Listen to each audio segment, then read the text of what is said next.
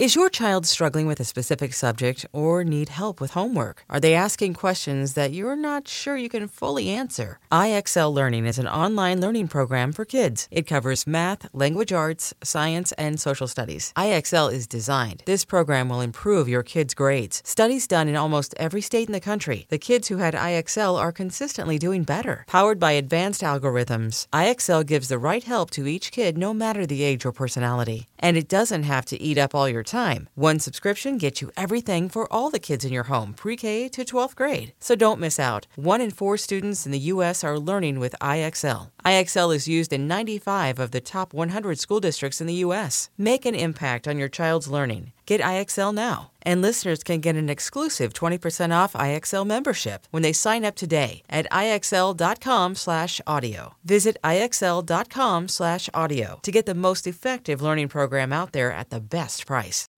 Call from mom. Answer it. Call silenced. Instacart knows nothing gets between you and the game. That's why they make ordering from your couch easy.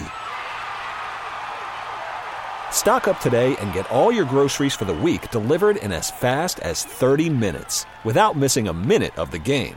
You have 47 new voicemails. Download the app to get free delivery on your first 3 orders while supplies last. Minimum $10 per order. Additional terms apply.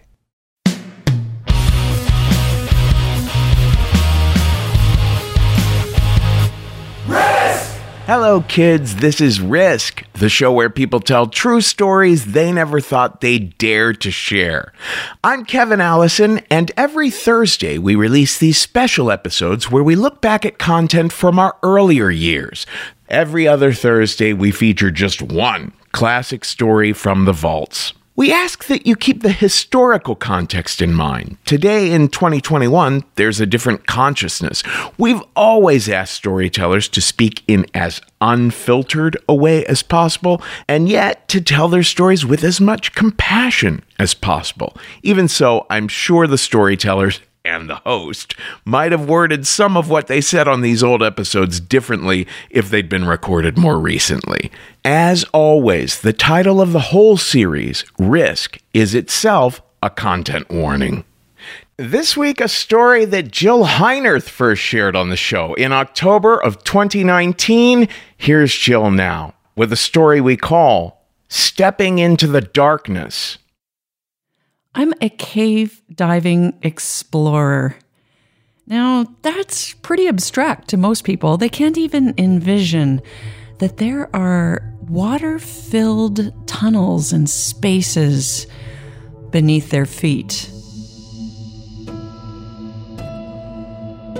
My job is to go explore those places and to go to places where nobody has ever been before. Places that are completely void of light. Places where I have to run a thin nylon guideline and squeeze through unimaginably small spaces to get to the next giant cavernous void where I can explore and see things that are beyond your imagination.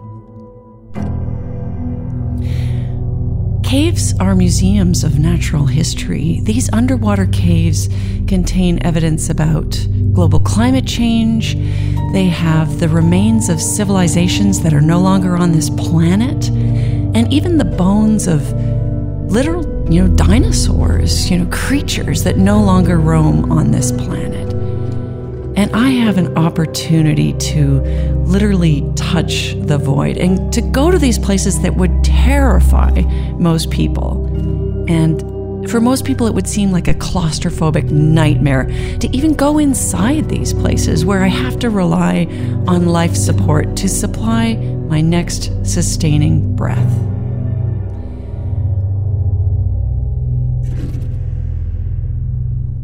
Most people call me fearless. And they think that I'm really brave for swimming through these spaces. But the truth is that I didn't learn how to face fear from going into these dark, unforgiving caves. I actually learned to face fear in another completely different experience in my life. As a young woman in university, in my third year, I moved away from campus housing to a house, and I was planning on moving in there with 4 other women from school. It wasn't in a great neighborhood. I mean, most students aren't able to afford a great neighborhood. In fact, at the time, the neighborhood was called the Jungle. It was kind of lawless. One of the least safe places to live in the city of Toronto. But it was cheap. We could afford it. So I was the first one to move in. I had borrowed my mother's car and ferried my things from the university dorm into this 2-story walk-up on a busy street in Toronto. I was going to live in the 2nd floor bedroom overlooking this busy street. After I borrowed my mom's car and done all the moving, I was just kind of excited to stay the first night in the house. The girls hadn't moved in yet. I had the only key. So I had a chance to really settle in, put in the kitchen things, and get my bedroom kind of decorated.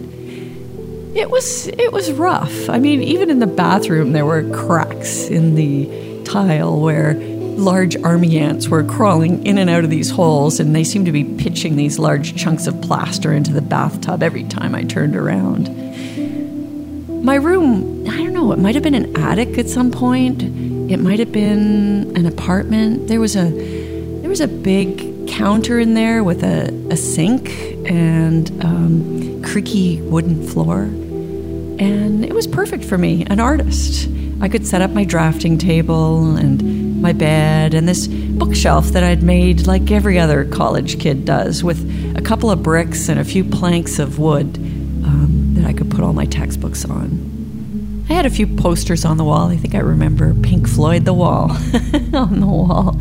Not much in terms of decor, but it was going to work, and it wasn't too far from the subway station, just a few blocks away.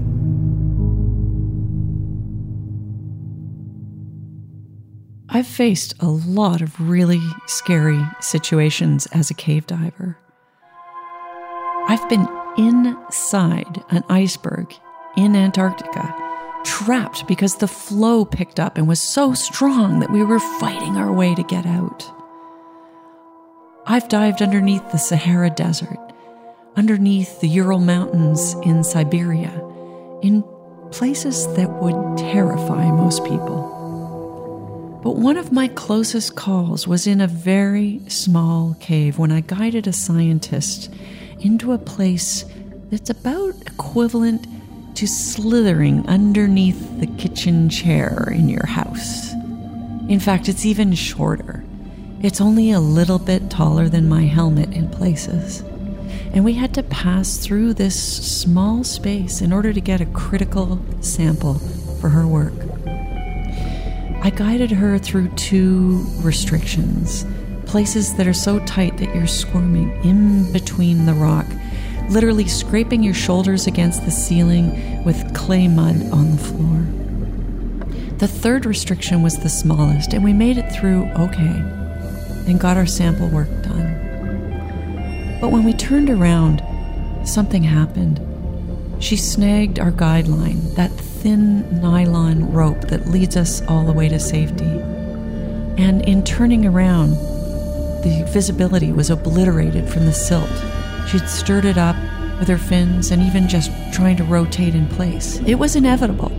I was expecting to not be able to see, and I already had my hand around the guideline.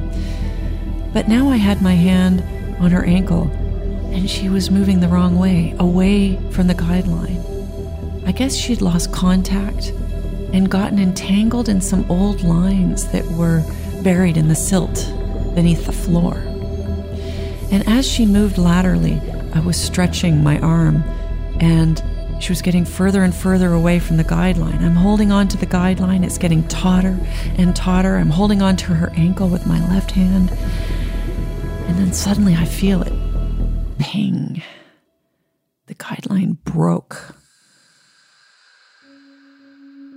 So the first night, I climbed into bed, my mattress on the floor and a big heavy comforter wrapped around me for comfort. And it was home. I was really cozy. But in the middle of the night, I woke up, startled. I had heard this bang or something downstairs. I wasn't sure. Was it a dream? Was it, I don't know. I woke up and I sat straight up in bed, and then it slowly came to me that there was someone in the house. I had the only key. So who could it be that was now rifling through the drawers in the kitchen downstairs? I would hear the creak of the drawer open, and even this person fingering through the cutlery. It was creepy. I thought, oh my God, is it our landlord? Is he snooping around because there's no car in the driveway? What the hell is going on? I didn't even have a phone connected. I couldn't even jump out the window of the second story for fear that I'd land right in traffic. Not to mention the fact that the window seemed to be completely painted shut. My first reaction was natural, like anyone would do. I pulled that comforter right up over my head and thought, I'll hide. As soon as he sees that there's somebody home, he'll run away. And I thought, no, this guy has no fear. He's walking around downstairs and just going through every room, every door, every drawer in this creaky old house. I was forced into a situation where I had to make a choice, like hide, and God knows what would happen, or do something. Now I'm holding the bitter end of a guideline in my hand. It's broken. I'm in zero visibility. My dive buddy is attached to me, my left hand grabbing onto her body as she's now panicking. She's that person beneath the comforter in that bedroom space in my house, panicking beneath the covers, trying to figure out what to do next. And I'm yelling, don't panic, just breathe, hold on. And we're in a crisis. She is the cork in the bottle containing my life.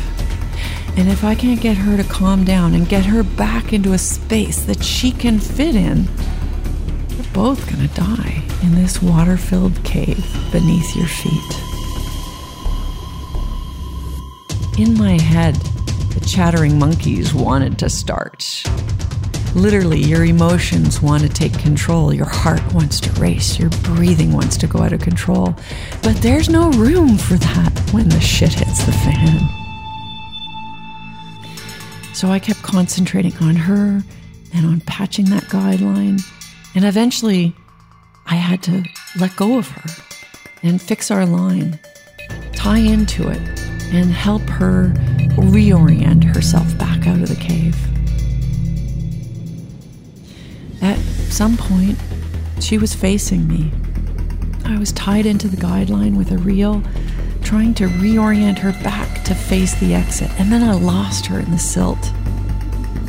Now it was just me I had to worry about. But I couldn't leave her behind. She's my diving partner. That's a pledge we make, not just for self-rescue, but to rescue our partner. So I chose to retreat back into the cave, further into that tiny, squeezy space, until I was certain I was not leaving her behind.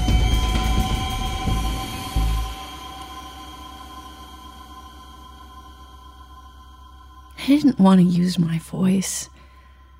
I didn't want him to know that I was a woman. I was terrified about what would come next.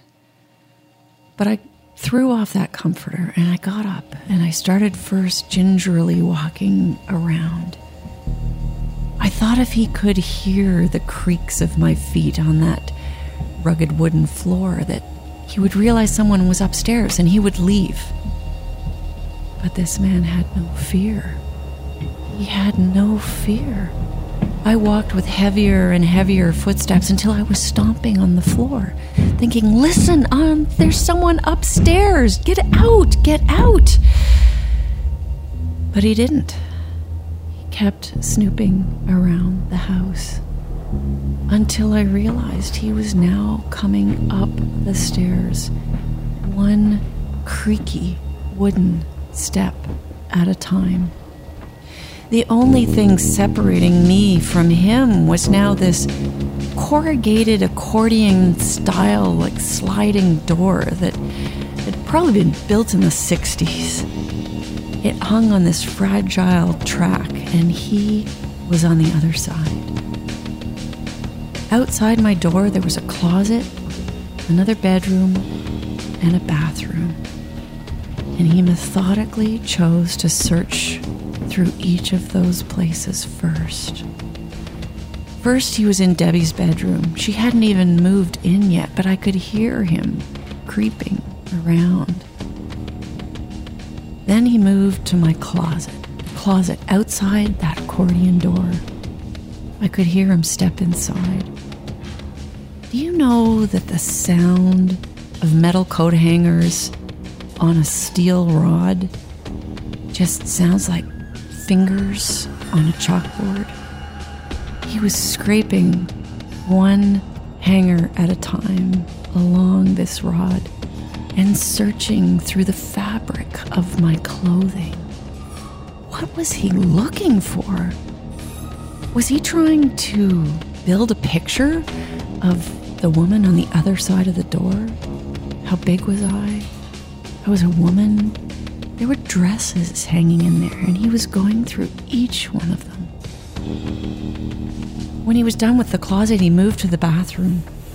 I actually heard him rustle the shower curtain, open the medicine cabinet above the sink, and then even carefully lift the lid off the porcelain toilet, scraping that porcelain along the toilet tank. It was terrifying. That scratching sound still creeps me out today. What was he looking for?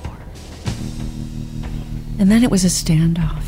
Me inside the bedroom, absolutely trembling with fear. My heart beating so hard I thought it would leap outside of my chest. And him on the other side of this fragile accordion door.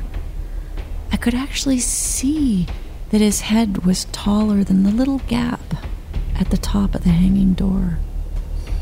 And me, I had grabbed X-Acto knives off my drafting table, locked them inside my fingers, and crouched down into a fetal position in the corner, just panting. I was so sure he could hear my heart and certain he would hear my breathing. It was terrifying. I could smell his sweat. It was like street and rage all mixed together. Why was he doing this to me?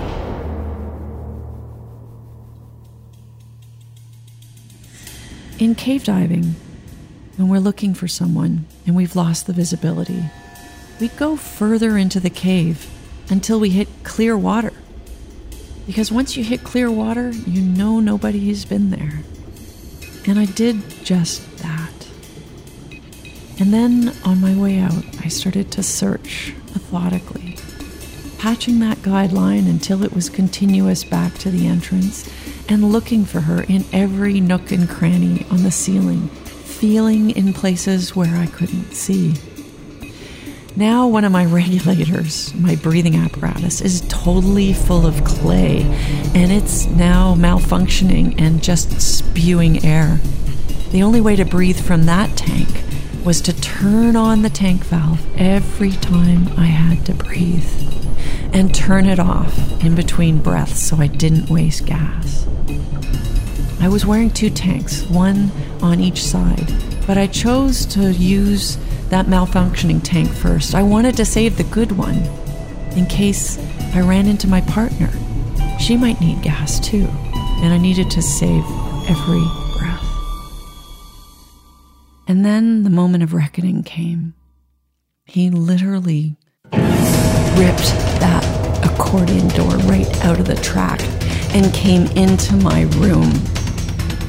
I turned on the drafting table light and I flashed it straight into his eyes and yelled, "Who are you? I thought, my God, is this the landlord? Like, who could it possibly be? And then he came after me. And I had a choice. I could let happen whatever would happen, or I could defend myself. I had already considered throwing one of the bricks from my bookshelf at him, but if I threw a brick, it would be his to beat me with. So I lunged at him with these 2 X-Acto knives and swiped with my right hand right across his chest, screaming the whole way. I saw his enraged eyes. I saw his dilated pupils. I saw his face dripping with sweat. And I ripped down the front of his chest. I don't know whether it was fabric or flesh that I felt in the resistance of these sharp blades, but he jumped back in shock, looked down at his chest, and then up at me, and he laughed. It was like a horror movie come true. He laughed. And then he stopped. He took a second look at me, stepped backwards, turned around, and slowly walked out of my room.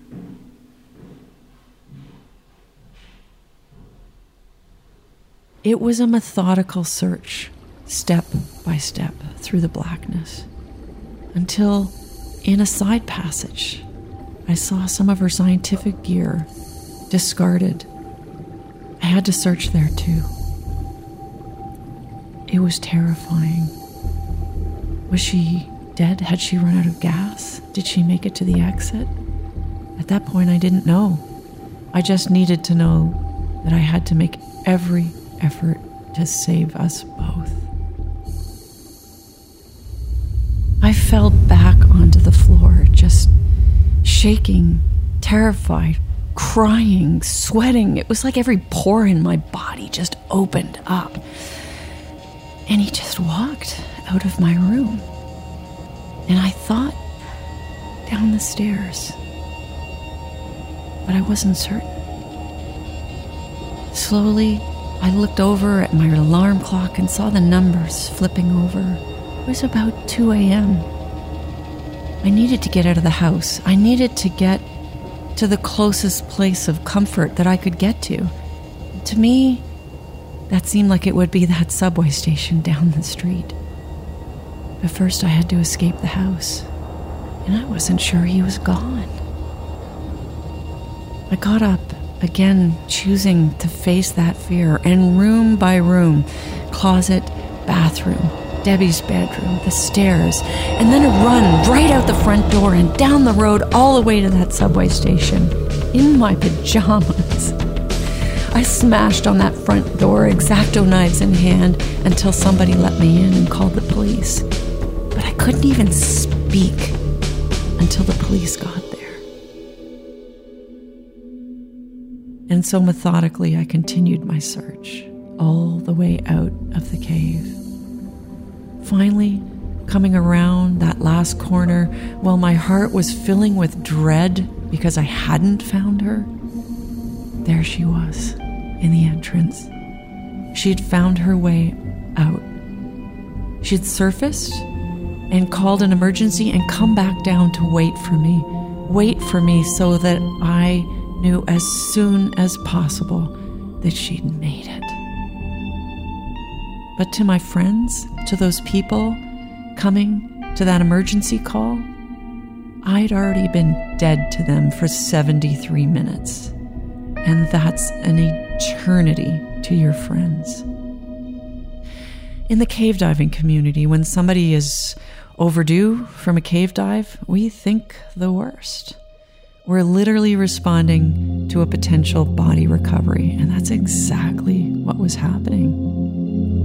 It was a sobering experience. Some of my friends wrote emails and letters, things that they might have said at my eulogy at my funeral. And that causes one to reflect on what they do.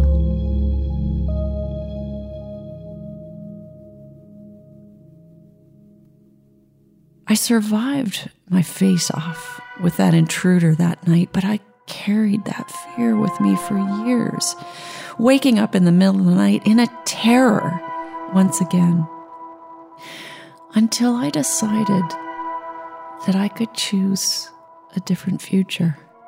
I couldn't change what happened that night. I could only change what I did moving forward. And that choice to move forward and to really understand how to embrace fear helped inform me as a cave diver in one of the most dangerous things that you could possibly do. But for me, cave diving is important. The science is important. What we were doing inside that cave that day was important. Being inside the largest iceberg in recorded history is important to understand climate change. Mapping and surveying where these water conduits lay beneath our feet is important science. I'm not an adrenaline junkie. I'm not just out there for thrills.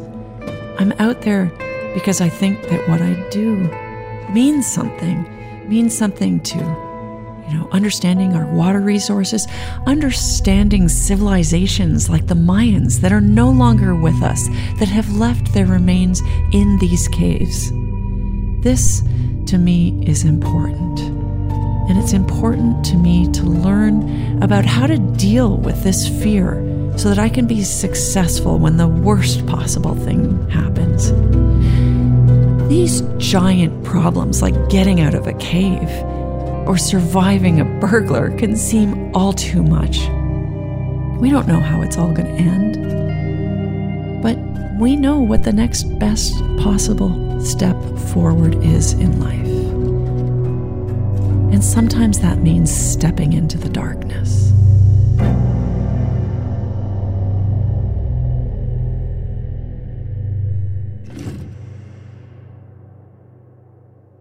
That's all for this week's Classic Risk Singles episode. Now, don't miss out on our regular full-length episodes. There's a brand new one every Tuesday, and everything you might want to know about us is at risk-show.com.